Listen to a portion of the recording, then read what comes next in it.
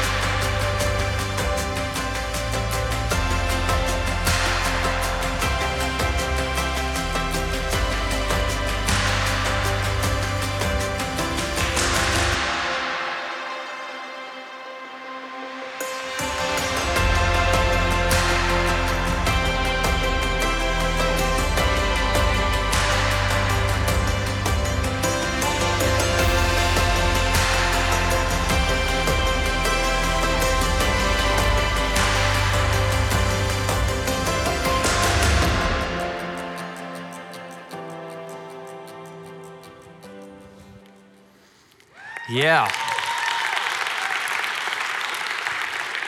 So 14 people last Sunday morning, another one that night, 15 total on Sunday, and then we've had more since then. God is definitely doing something great in this place. And I think God is stirring something up in our culture right now. I think He's moving in a powerful way, but we are experiencing that right here at First Church. And I'm excited to be part of the church at this point in history as we see what He is doing. And as I reflected this past week on everything we saw take place last Sunday, there was one verse that just kept coming to mind from the book of Psalms, and Psalm 118:23. The Lord has done this, and it is marvelous in our eyes. I just keep looking at everything that's happening. God is doing this. God is working. God is moving, and we are amazed at it. It is marvelous in our eyes, and we are expecting Him to do even more. And so maybe last week you walked away from this service and thinking, man, I needed to make a decision. I need to go all in and get baptized. It is not too late. We don't want for last Sunday just to be one moment in our history. We want it to be the start of a season where God continues to do incredible things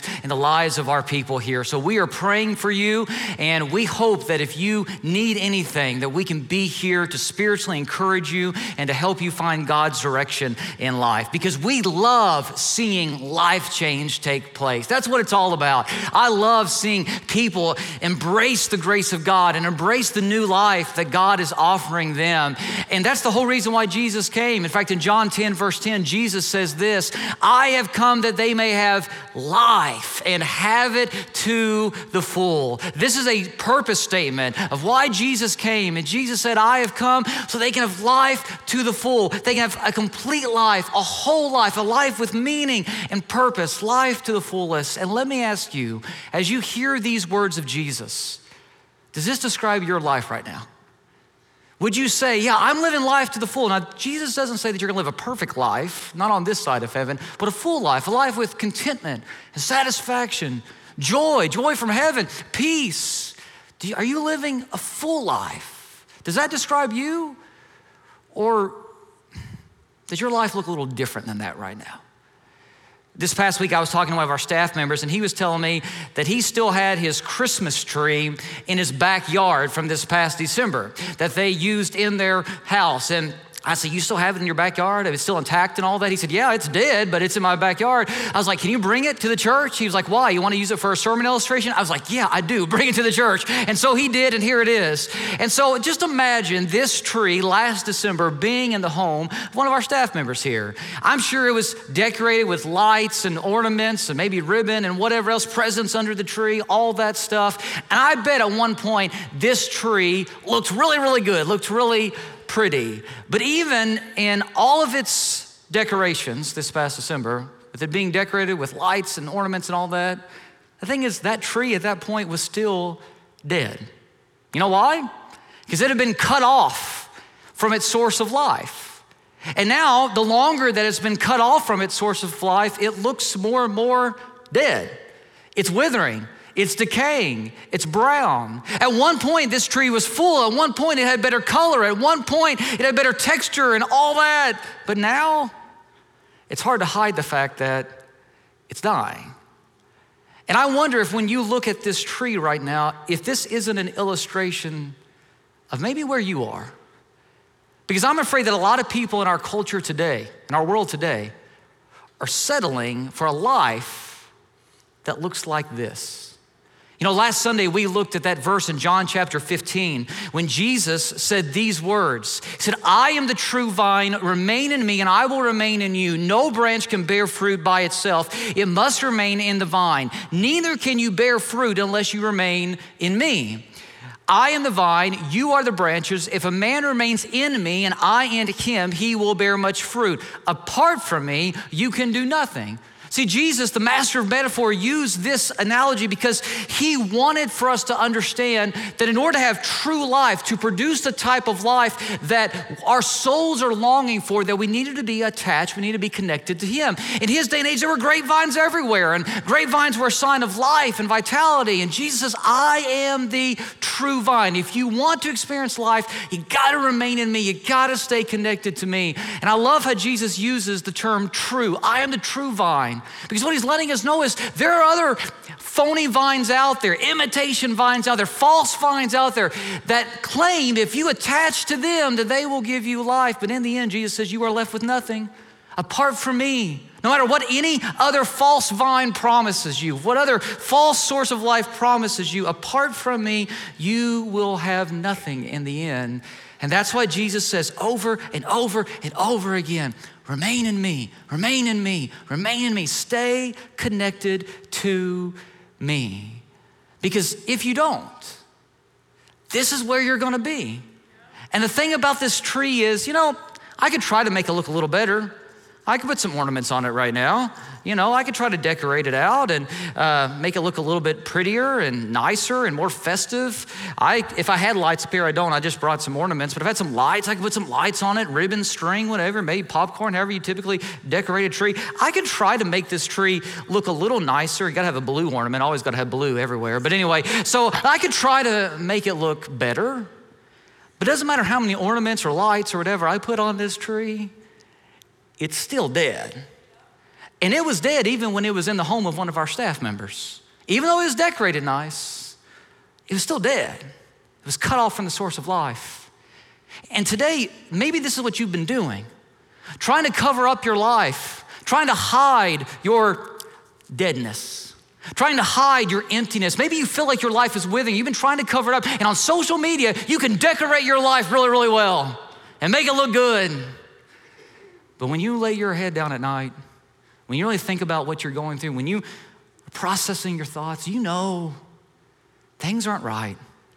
And you're just trying to cover up the obvious. But there gets to the point in life where you just can't hide from your decay, your deadness, your withering any longer. And if this tree describes your life, well, I've got some hope for you. Because this tree will never come back to life. It's dead.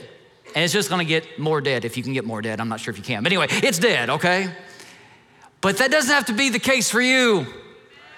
Because you may feel like you're dead on the inside. You may feel empty. You may feel like you're missing something. But Jesus came to breathe new life into you.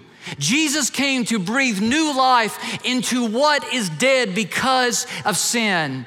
And he came to die for us so that he could resurrect you and me. That's why we looked last week at the scripture from Romans chapter 6 when Paul writes these words, "We were therefore buried with Jesus through baptism into death, in order that just as Christ was raised from the dead to the glory of the Father, we too may live a new life, walk in newness of life. If we have been united with him like this in his death, we will certainly also be united with him in his resurrection." In other words, when we go all in with Jesus, we're baptized into him, we unite with the death, burial, and resurrection so that we die to our old self that has been corrupted by sin, and now we get to experience new life in him. It is a promise that God has given us that all of us can embrace. And so if you feel like your life is missing something, when you hear that phrase from Jesus, life to the full, and you're thinking, that's not me,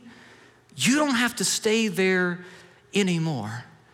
Let me ask you, are you connected to Jesus? Because that is the most important question you will probably ever ask yourself. And depending on how you answer that question, it will determine if you really live or not. Because the Bible gives us this promise. God paid a ransom to save you from the empty life you inherited from your ancestors. Just plug in your name where it says you. I'm gonna put my name there. God paid a ransom to save Chad. Put in your name. To save Chad from the empty life I inherited from my ancestors, those who came before me, the culture around me. Guys, the cookie cutter existence that this world has passed on to us is an empty way of life. And Jesus came to redeem us from that emptiness so that we could really live. This promise is for you. This promise is for me. Jesus died to resurrect you. And so, are you connected to him? So that he can continue to breathe life into you. And that's why 10 different times in John 15, Jesus says, remain in me, remain in me, remain in me. Stay connected to me. And it's interesting, that word remain or connect, depending on what translation you use, it actually means to make your home somewhere. It means to make some place your habitation. So what Jesus here is saying is, make me your home. Do life with me, connected to me. Make me your home. A few weeks ago, my family got to go on a little trip and we got to go to the beach. Hadn't been to the beach in a few years and it was really nice. It was a nice getaway. It was good for our family.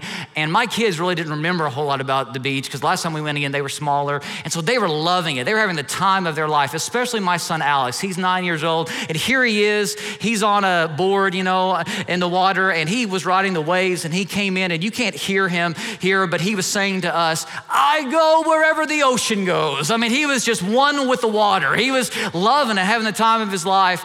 And so at the end of the trip, I asked him, I was like, hey buddy, have you had fun? He said, yeah, Daddy, can we move to the beach? Can we live at the beach? And I'm sure you've probably wanted to do that too, or maybe you've heard somebody say that before. And I thought, well, this is a teachable moment. So I was like, well, buddy, if we move to the beach, then you have to give up a whole lot. Like we have to give up our house. You couldn't go to your school anymore, couldn't see your friends anymore, couldn't go to First Church anymore and see your friends there. You wouldn't get to play on your basketball team, and you love your basketball team, you love your coach and your teammates. You wouldn't get to play on your soccer team anymore, and you love your soccer team. You have to give up living in our neighborhood. I'm just going through all this stuff that you have to give up if we move to the beach permanently. And he got real quiet, and I thought, okay, it's sinking in. We can't do this. And then he looked at me and he goes, deal, Daddy, it's worth it. And I'm like, no, that's not the answer I was looking for. No, that's not what I wanted you to say. It's no deal. We're not negotiating here. I was trying to tell you this is why we can't do it. But anyway, he thought he was all in, that we were all in, we could do this. But when it comes to life in Jesus, Jesus offers us a life that is so great, so awesome, so much better than what this world offers us, that once we experience it, there's no going back. We don't want to go back to our former way of life. We don't want to experience that deadness anymore. We want to continue to live. Now, here's the thing. Once you're baptized into Christ, it doesn't mean that life is perfect. It doesn't mean that you're perfect, that you're not going to sin again, you're not going to mess up again. It doesn't mean Satan's not going to attack you. That's not at all what the Bible is teaching. But what it's saying is the longer you are connected to Jesus, the more you will experience life to the full. The more you will experience peace and comfort and satisfaction, contentment, joy from heaven, the more you will experience all that. Because when you get the connection right, the life you're longing for comes. The longer you're connected to Jesus, the more you experience life, and the more Jesus will use you then to change the world around you. So let me ask, if that's the case, how do we keep our connection strong? Because maybe you first went all in with Jesus last Sunday. Maybe you did it years ago. Maybe you're still thinking about it. Maybe you walked away last Sunday and you said, I should have done that, but you didn't, and you're thinking about it. Well, if you decide to make that decision today, and people already have today, what's next? Okay, we get connected, but how do we stay connected and keep our connection strong? Because getting connected to Jesus is not the same as staying connected to Jesus. Listen to what Paul says in Colossians chapter 2. Paul says, and now, just as you accepted Christ Jesus as your Lord, you must continue to follow him. Let your roots grow down into him, and let your lives be built on him. Then your faith will grow strong in the truth you were taught. Now, did you catch here what Paul said? Look at his language here once again. Paul says, and now, just as you accepted Christ Jesus, just when you first started following him and you made a commitment to follow him, to surrender to his saving grace, you must continue to follow him from here on out. Now, when we are first saved, when we first accept Jesus as our Lord, when we're first baptized into him, we are fully justified before God. We are completely saved. Our sins are completely washed away in that moment, and no one can take that away from us. Don't misunderstand what I'm saying, but Jesus didn't come just to rescue us from sin. He did come to do that, but he also came not only to rescue us from sin, but to remake our lives so that we grow over time. As we are connected to him, we grow to be more and more like him. See, Jesus' ultimate goal isn't just to rescue us. He does that, but it's also to remake us. And that happens when we continue to surrender ourselves to his transforming work. See, the moment that we're baptized into Christ, we surrender ourselves to his saving work. But from that point on, we surrender our lives to his transforming work. And there's a word that we use in church to describe that journey with Jesus after we first accept him, and it's the word discipleship. You've probably heard this word before. It's really not a word that we use outside of church. You know, you typically don't use that in your everyday language. It's kind of a churchy word, discipleship. And honestly, when I was growing up in church and somebody would use the word discipleship, I kind of thought of it, and this is how people talked about it, as like something that the uber, super, hyper spiritual people did. You know what I'm saying? Like even when people said it, it's like, hey, we need to pursue discipleship. You know, as if it was a certain category of Christian that was above all the normal guys like me. You know, it was this super special Christian, these hyper, uber spiritual people, almost like discipleship was like graduate level Christianity. You know, everybody else is down here, but graduate level Christianity, that's when you get to discipleship, and nothing could be further from the truth. Because the word disciple just means follower or student or learner. We're all disciples of something. Whatever you follow in life, whatever you pursue in life, whatever you invest your life in, you're a disciple of that thing or of that person. And so really the word discipleship just means fellowship. Now, that's probably not a word, but it should be, okay? That's what discipleship means, fellowship. You're just following Jesus. And what that means is all of us who have accepted Jesus as Lord are in the process of following him, becoming more and more like him. Because God's purpose for you once you accept Jesus is to grow into the image of Jesus. And when you grow, as you grow into the image of Jesus, not only do you start to experience life like you've never experienced it before, but also God will use you to change the world like he's never used you before. Because Jesus has transforming power, and when he is more present in your life, the more God will use you to transform the world around you. And that's why we have verses like this where it says that we must continue to be growing in every way more and more like Christ. That's our goal. That's our aim. Because God doesn't want us being at the same spiritual level 10 years after we were baptized that we were at when we were first baptized. See, when we first accept Jesus, we don't have all the answers, and we won't have all the answers when we die either. Don't misunderstand me, but we don't know everything that we probably should know at that point, but God continues to use us and grow us and mature us. But the point is, God wants us growing. He's a loving Heavenly Father that wants his children growing. My son, Alex, I mentioned him a second ago, he's almost 10 years old. He'll be 10 years old this summer. And we had to buy him new basketball shoes the other day because he had outgrown the shoes that he had. And we took him to the store and sized him up. He's now in a men's size 10 shoe, and he's only 9. He's not even 10 years old yet. And now that he's in men's shoes, like, they are really expensive. And anyway, and it's just crazy. It's hard for me to imagine that he's this big, especially because after we bought these shoes for him, we were cleaning out our attic and we came across these. These were some of his first shoes that he had, and Allison kept them. Now look at the difference here, Look at the comparison between these little shoes and these now men's size 10 shoes. And I remember when I first put these side by side, it kind of made me a little sad because I'm like, oh man, he's growing up way too fast, and I just don't like this. And I remember when he was that little and whatever. And then after I was sad, it hit me, this is the way it's supposed to be. This is what is supposed to happen. If he's not growing, then something is wrong. And a loving parent wants their children to be healthy and wants their children to grow. And that's the same way God sees us, and that's what he wants for us. We are his children, and he wants for us to continue to grow. So yeah, when we're first baptized and we turn around the next day and we mess up again, he gets that. We're still covered by his grace. He knows that we're learning, but he wants for us to continue to mature and grow over time. And the way that we do that is by keeping our connection with Jesus. He is a loving Father who wants to see us continue to grow. And so does that describe where you are right now in life? Because growth doesn't happen by sheer willpower.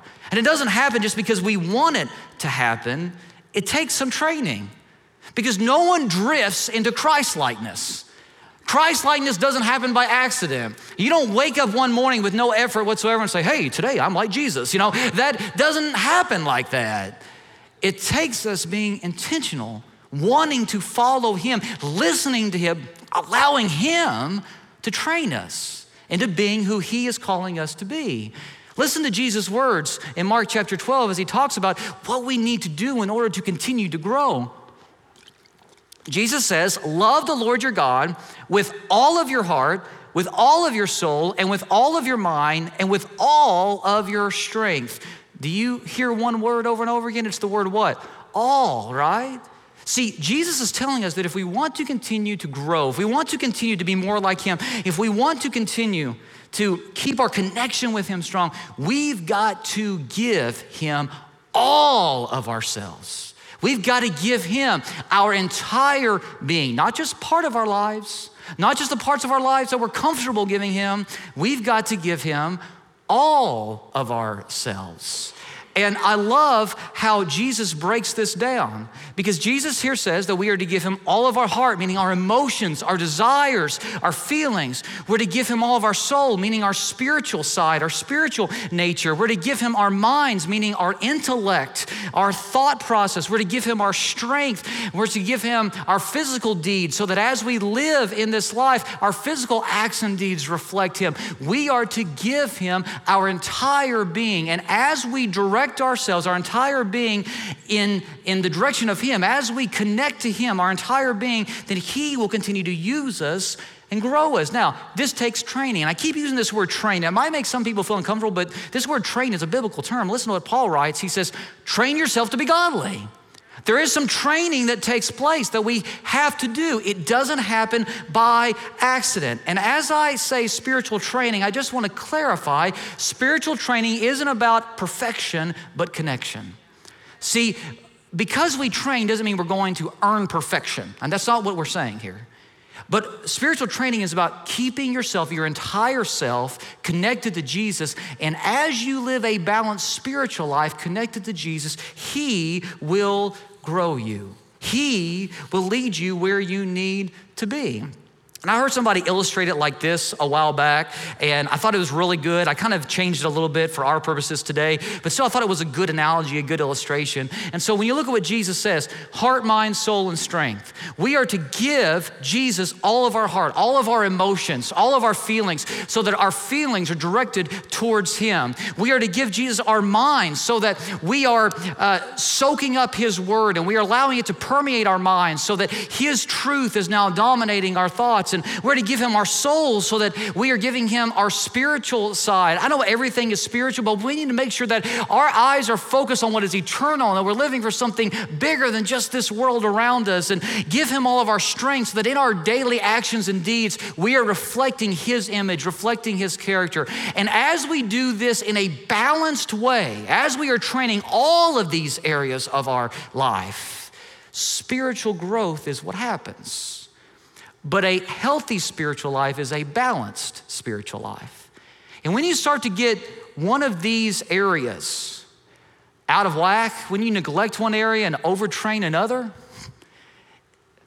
then spiritual growth starts to be hindered. And you may even end up somewhere where you didn't want to be. It's kind of like if you've ever been to a gym and you've seen somebody who's working out and they're just working out their upper body. They're just trying to build up their upper body and they're not working on their lower body at all. And so they're jacked. I mean, they're big when it comes to their upper body, but then they have like pencil legs or something and they just look weird. Like, why are you doing that? I mean, it's not healthy to do that. And sometimes that's what we end up doing. And when we do that, our spiritual lives aren't what we should be. And actually, we get into some danger zones. Like, for instance, when we just focus on our minds when it comes to Jesus, when it's just about directing our minds to Jesus and we neglect the other areas, then what ends up happening is we become feed me Christians. We're in danger of becoming feed me Christians, which is feed me, feed me, feed me. I just want more knowledge. I just want more knowledge. And even though we fill ourselves up with knowledge and we get fat on it, we're not actually turning that into application. We're not doing anything with it. Paul warns us that knowledge puffs up. It builds you up and makes you arrogant. And so knowledge is not the same as spiritual growth. Knowledge has to be used in such a way where we apply it and where it changes us and it transforms us. And that's why in James 1:22, the Bible says, but be doers of the word and not hearers only, deceiving yourselves. If you're just taking in God's word, but not doing anything with it, that's not healthy. And some people think that knowledge is the same as discipleship, and it's not. It's only part of it. You gotta balance it out with everything else. And so not only do we need to make sure that our knowledge, our mind is focused on Jesus, we also need to make sure that our emotions are aligned with the knowledge that we have so that our emotions and our feelings are not driving our lives, but that we're allowing the truth within us to drive our emotions and our feelings. Because if you overemphasize your emotions and your feelings, then what you become is a feelings-driven Christian. And what I mean by that is you're somebody that you only serve God when you feel like it. You only serve God when you get an emotional high out of it. And if you're not getting an emotional high, if you don't feel like it, then you're not going to do what God is asking you to do. And I just want to be transparent with you. There are days when I don't feel like doing what God wants me to do. I'm human, and you are too. And there are days when I don't feel like it, but we're called to do it because God is still God and we are not.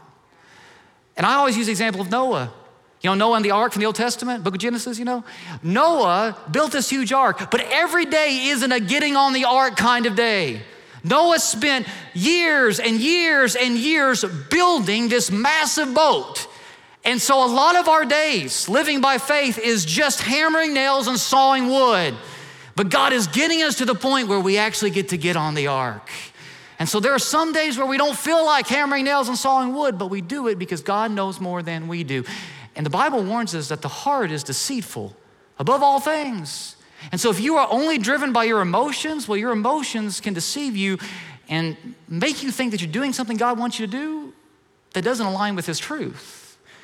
But then if you're overemphasizing your spiritual nature, I know everything is spiritual technically, but you guys know what I mean. There are some people that are just only focused on heaven, so focused on heaven that they forget about the here and now. You know what I'm saying? Like they're of no practical use whatsoever because they're only focused on spiritual things. They're like hyper spiritual and they can't really connect with anybody else around them. Well, then you become a head in the clouds Christian, where you're focusing on heaven, which is a good thing, but you're not living on mission now on earth, which is what Jesus calls us to do. Paul talks about this, and Paul talks about this struggle even. He says, I desire to depart and be with Christ, which is better by far. To go to heaven and be with Jesus is better by far, but it is more necessary for you that I remain in the body. In other words, Paul says, I would love to die and go to heaven right now. I would love to be in heaven with Jesus right now. That's what we're all striving for. I would love to be in heaven right now, but my time hasn't come yet.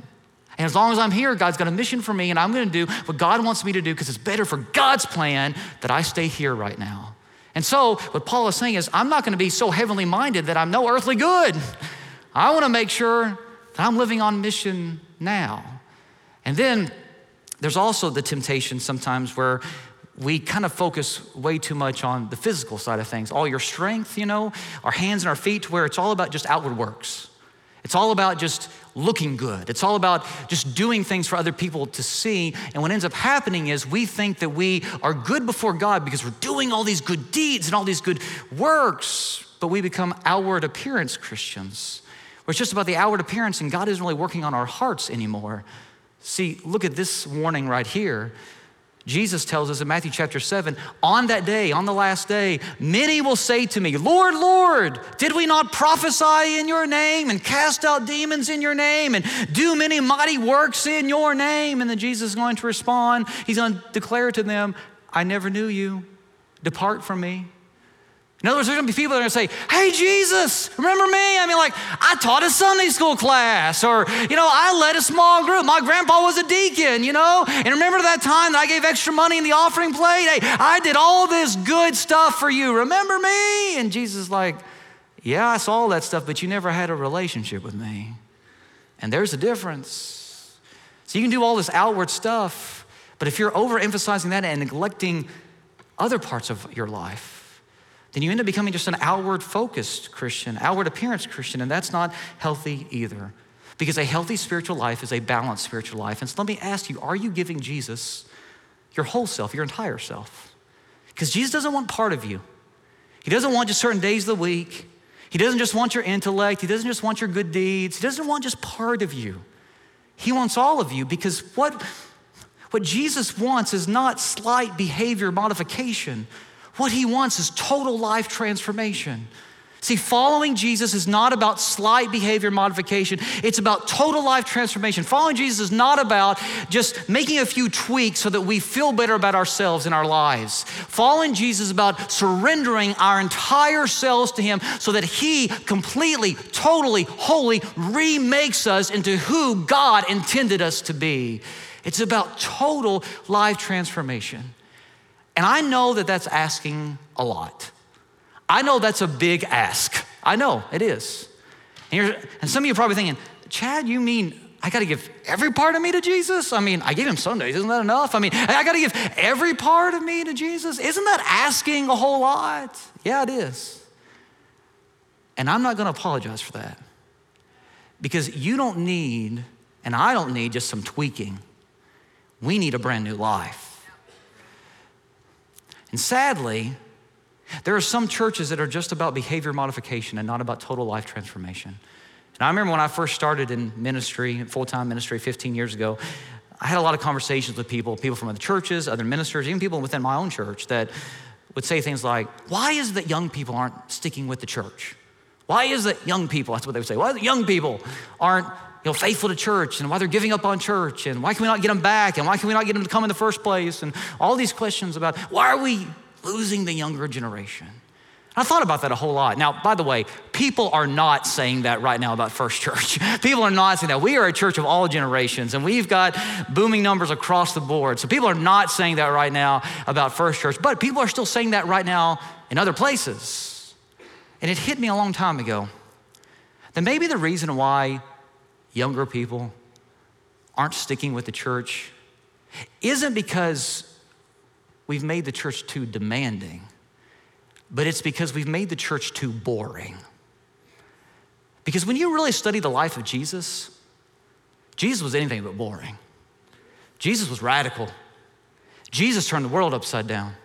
His teachings turned the world upside down.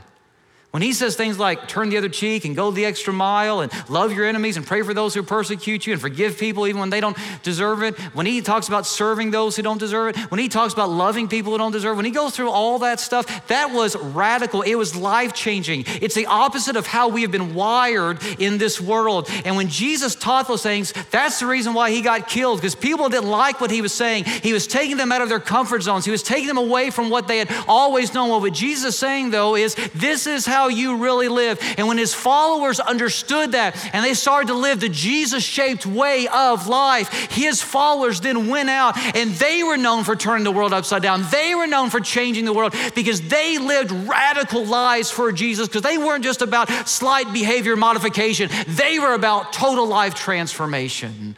And as his followers changed the world, people continued to see life transformation happen, and it spread. Now, when you open up the pages of Scripture and you read about all that, and then you come to church, and the church has been turned into just a social club or a mere tradition that people do out of habit or just another entertainment venue, you don't want anything to do with it, because you can go get entertained anywhere.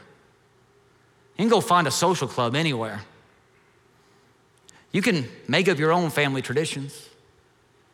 A lot of people have Christmas and Easter traditions that have nothing to do with Jesus. Have you noticed that? No, I don't want to be entertained. I don't want to just have a social club or anything like that. I want to know how to live a new life in Jesus. And I believe that is what our world is hungry for today. I don't think the reason why for some time, for generations, people have been walking away from the church is because we made it too demanding. I think it's because we have so domesticated Christianity that people can be part of the church and not even know who Jesus is. So I'm not going to apologize for saying that we are to love the Lord our God with all of our heart, mind, soul, and strength. One, because Jesus said it, but two, because I know that's how we keep a strong connection to him. And remember, it's not that we're gonna be perfect at it. Spiritual training isn't about perfection, it's about connection. It's about connection, and it's about directing ourselves towards him. And when we do that, we become like Christ, because Christ-likeness isn't just a pursuit, but it's a promise. When we pursue Jesus, when we stay connected to him, he causes us to grow. There's a movie that came out in 1959, Ben-Hur. Some of you may have seen it. And even if you haven't, it's okay. But the end of the movie has this big climactic race scene, chariot race scene. And Charlton Heston was one of the stars in this movie. And the director didn't want to use a stunt double for this race. He wanted for Heston to actually be in the race. And Heston's like, but I don't know how to drive a horse and chariot. And he says, okay, we'll get you lessons. And I don't know where you get chariot lessons. I don't know who offers those, but apparently Heston got lessons to drive a chariot and he learned how to do it. And so after several weeks of lessons, the director asked him, can you do it? Can you film the scene? And Charlton Heston said, well, I can drive a chariot now. I've learned how to do that, but I don't know if I can actually win the race. And his character was supposed to win the race in the movie. And so the director looked at him and said, hey, listen, I'm the director. You just drive the chariot and I'll make sure you win the race. And that's what God is promising us. God is saying, you just stay connected to my son. You do whatever you can to stay connected to my son. You keep your connection to him, remain in him, and I'll make sure you have the life that your soul is longing for. I'll make sure that heaven awaits you. I'll make sure you have a home and a place with me. You just stay connected to my son, and I'll make sure you get what you're looking for. That's a promise. And it's a promise that I have right now. And I know God wants you to have it as well. In my first full-time ministry that I served in, there was a man that I knew. His name was Clarence. And here's a picture of Clarence and me. He was an elder in our church, and he was a godly man. And I know what you're thinking when you see this picture of Clarence and me. You're thinking, man, Chad gets better with age. I know that's what you're thinking, but okay, that's a joke. Sorry, bad joke. But Clarence was one of those really godly men. And Clarence was one of those guys that we would have, and then again, he was an elder in our church. We'd have a leadership meeting, and we would be confused on what to do, or people would be disagreeing, and Clarence would say something, some words of wisdom. He'd bring us all together. He just had that ability. He reflected the character of Christ on a daily basis. Such a sweet man as well. Had a great disposition. Just, I love Clarence to death. And he was such an encouragement to me as well. And Clarence died in my 3rd year serving that church. And he hadn't been sick. He was in his 80s, but he was still, at least from outward appearance, in great health. And he was spry and had a lot of energy. And then all of a sudden he got sick, and they thought it was something else. And then he quickly went downhill. I mean, like almost overnight. Come to find out, his body was ate up with cancer, and he didn't even know it. And within a few weeks, I got a call from his son, who also came to our church, and said, Dad may not make it through the night. And so Allison and I went to the hospital where Clarence was to see him. And there were a couple other elders there, and then Clarence's family, and then Allison and me. That was it, nobody else. And when I walked in the room and saw Clarence laying there, he was in such pain and agony. I mean, the cancer was just taking him over. His eyes were bloodshot. He could barely talk. And I remember I leaned over him and just started to cry. And Clarence, with his bloodshot eyes, looked at me, and he could barely get out these words, but he said, "It's okay. It's okay." And I just kept crying. I didn't know what to say. And Clarence kept looking at me, never took his eyes off me. And he said, "Jesus has got me. It's okay." And I remember in that moment thinking, that's how I want to die. Maybe not with the same pain or in the same situation. I don't know how I'm going to go one day. But I know one thing, however I go, I want to go with the confidence of saying, Jesus has me. And it's okay. Because no matter what I lose, no matter what is taken from me in this life, He is enough. And I can die with peace and strength and comfort and joy, because I know that I am connected to the vine and He has me. And that's what He wants you to have as well. Last week, we ended our service with a response time. And it was amazing. And we had people contact our church this week afterwards that want to get baptized. There were people that were baptized after first service. And we had tons of people that just wanted prayer because Satan's been attacking them. People wanted to rededicate their lives. Guys, God is doing something right now in our culture. He's doing something in our church. And what a great time it is to be part of the church, to experience what is happening as people find new life in Jesus. And maybe you left last Sunday and you thought, I should have done that. Today is your day. Maybe something's happened this week and it's awakened you to some things. Maybe you need prayer. Maybe you need to rededicate your life. Maybe you need to get baptized. Maybe you need to go all in. Guys, today's the day. Because God wants you, whenever that time comes, to be able to face death with total confidence and say, it's okay, because Jesus is enough and He's got me. So we decided to have another response time today. And we're gonna worship again. And I'm gonna be down front, others are gonna come down front. And if you need prayer, maybe like I said, Satan's attacking you, maybe you just have been going through a rough time. We had a ton of people this morning that came forward for prayer. We'll pray with you. Maybe you need to rededicate your life because you attached to Jesus a long time ago, but you've kind of wandered away. We're here for that too. But maybe today could be the best day of your life as you decide to go all in. And if you need to be baptized today, God's ready for you to do it. In fact, He's probably knocking on you right now saying, today's the day. So as we have this time of worship, if there's any decision at all that need to be made, we'll be down front and we would love to celebrate with you. Would you stand with me as we pray? Father, I thank you so much for this time we've had to open up your word, and I just pray, Father, I pray that today would be the day for someone who is far from you. I pray there was somebody who left the room last week thinking, man, I should have done that they make the decision today. And Father, I pray that even if they weren't here last week, but if you are speaking to them in this moment, Father, they will listen to your voice and not ignore it, because Satan will also whisper 1,000 excuses in our ears. Let us put all those distractions, all those excuses away, and let us focus on what really matters. Let us experience life in your Son. So Father, I pray that if there's anybody here in the room today, or maybe even watching online, who needs to make a decision, that they won't leave this moment without doing so. Because all we are guaranteed is today. In the name of Jesus, I pray, amen.